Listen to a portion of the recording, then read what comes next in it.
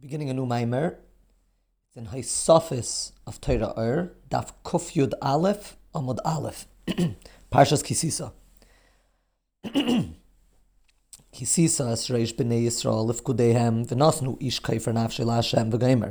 זה יתנו וגמר מחצית השקל וגמר. So basically, when you take a census, each yid should give a מחצית השקל, and that will be a kapara for his nefesh. הנה מוישה רבנו עליו השלום נקרא רעיא מהימנא. Moshe Rabbeinu is called the ra'יא מהימנא, which can be translated as the faithful shepherd, but we're going to explain that it means something completely different.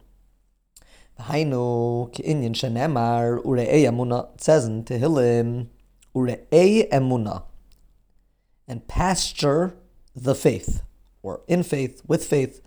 Pirush כמו הרועה המנהיג צאנו וזנם ומפרנסם בשדות תמיד, like a shepherd that leads his flock, his sheep, and he sustains them, he gives them everything that they need, he brings them into the fields to eat constantly. כמו כן בחינת מוישה הוא רעיא מהימנא.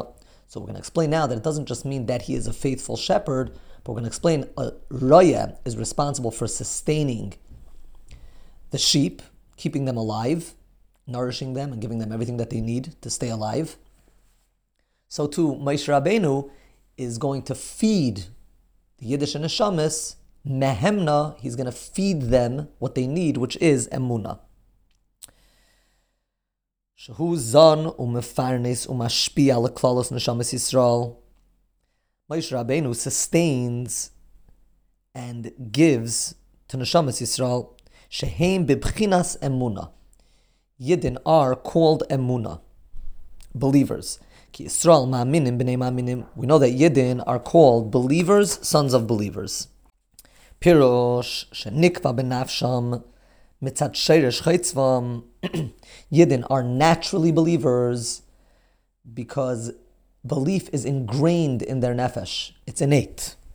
Yisrael alug machshava chulu. Yidden originate in Hashem's thought, which means they're united with Hashem, and because of that, they automatically have a certain awareness of Hashem and His presence. They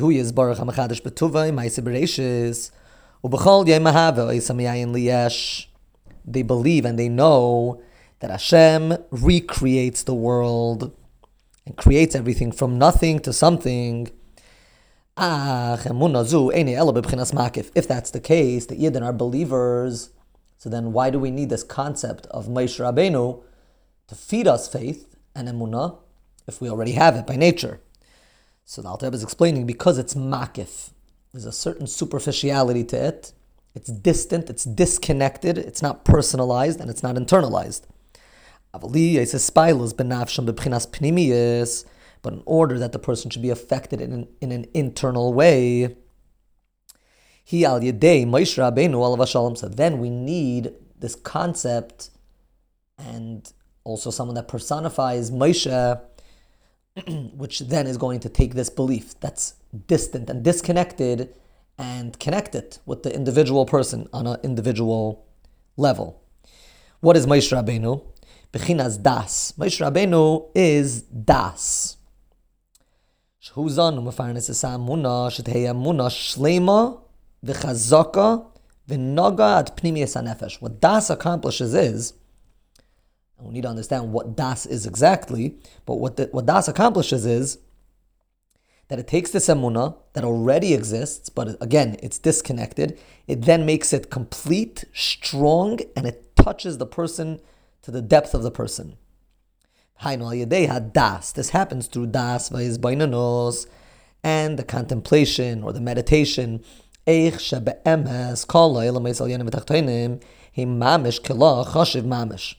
What the person needs to contemplate on and think about and meditate on is the fact that all worlds, higher worlds, lower worlds, are all literally insignificant, and as if they're non-existent. They don't take up any space, any mental space, so to speak, to Hashem.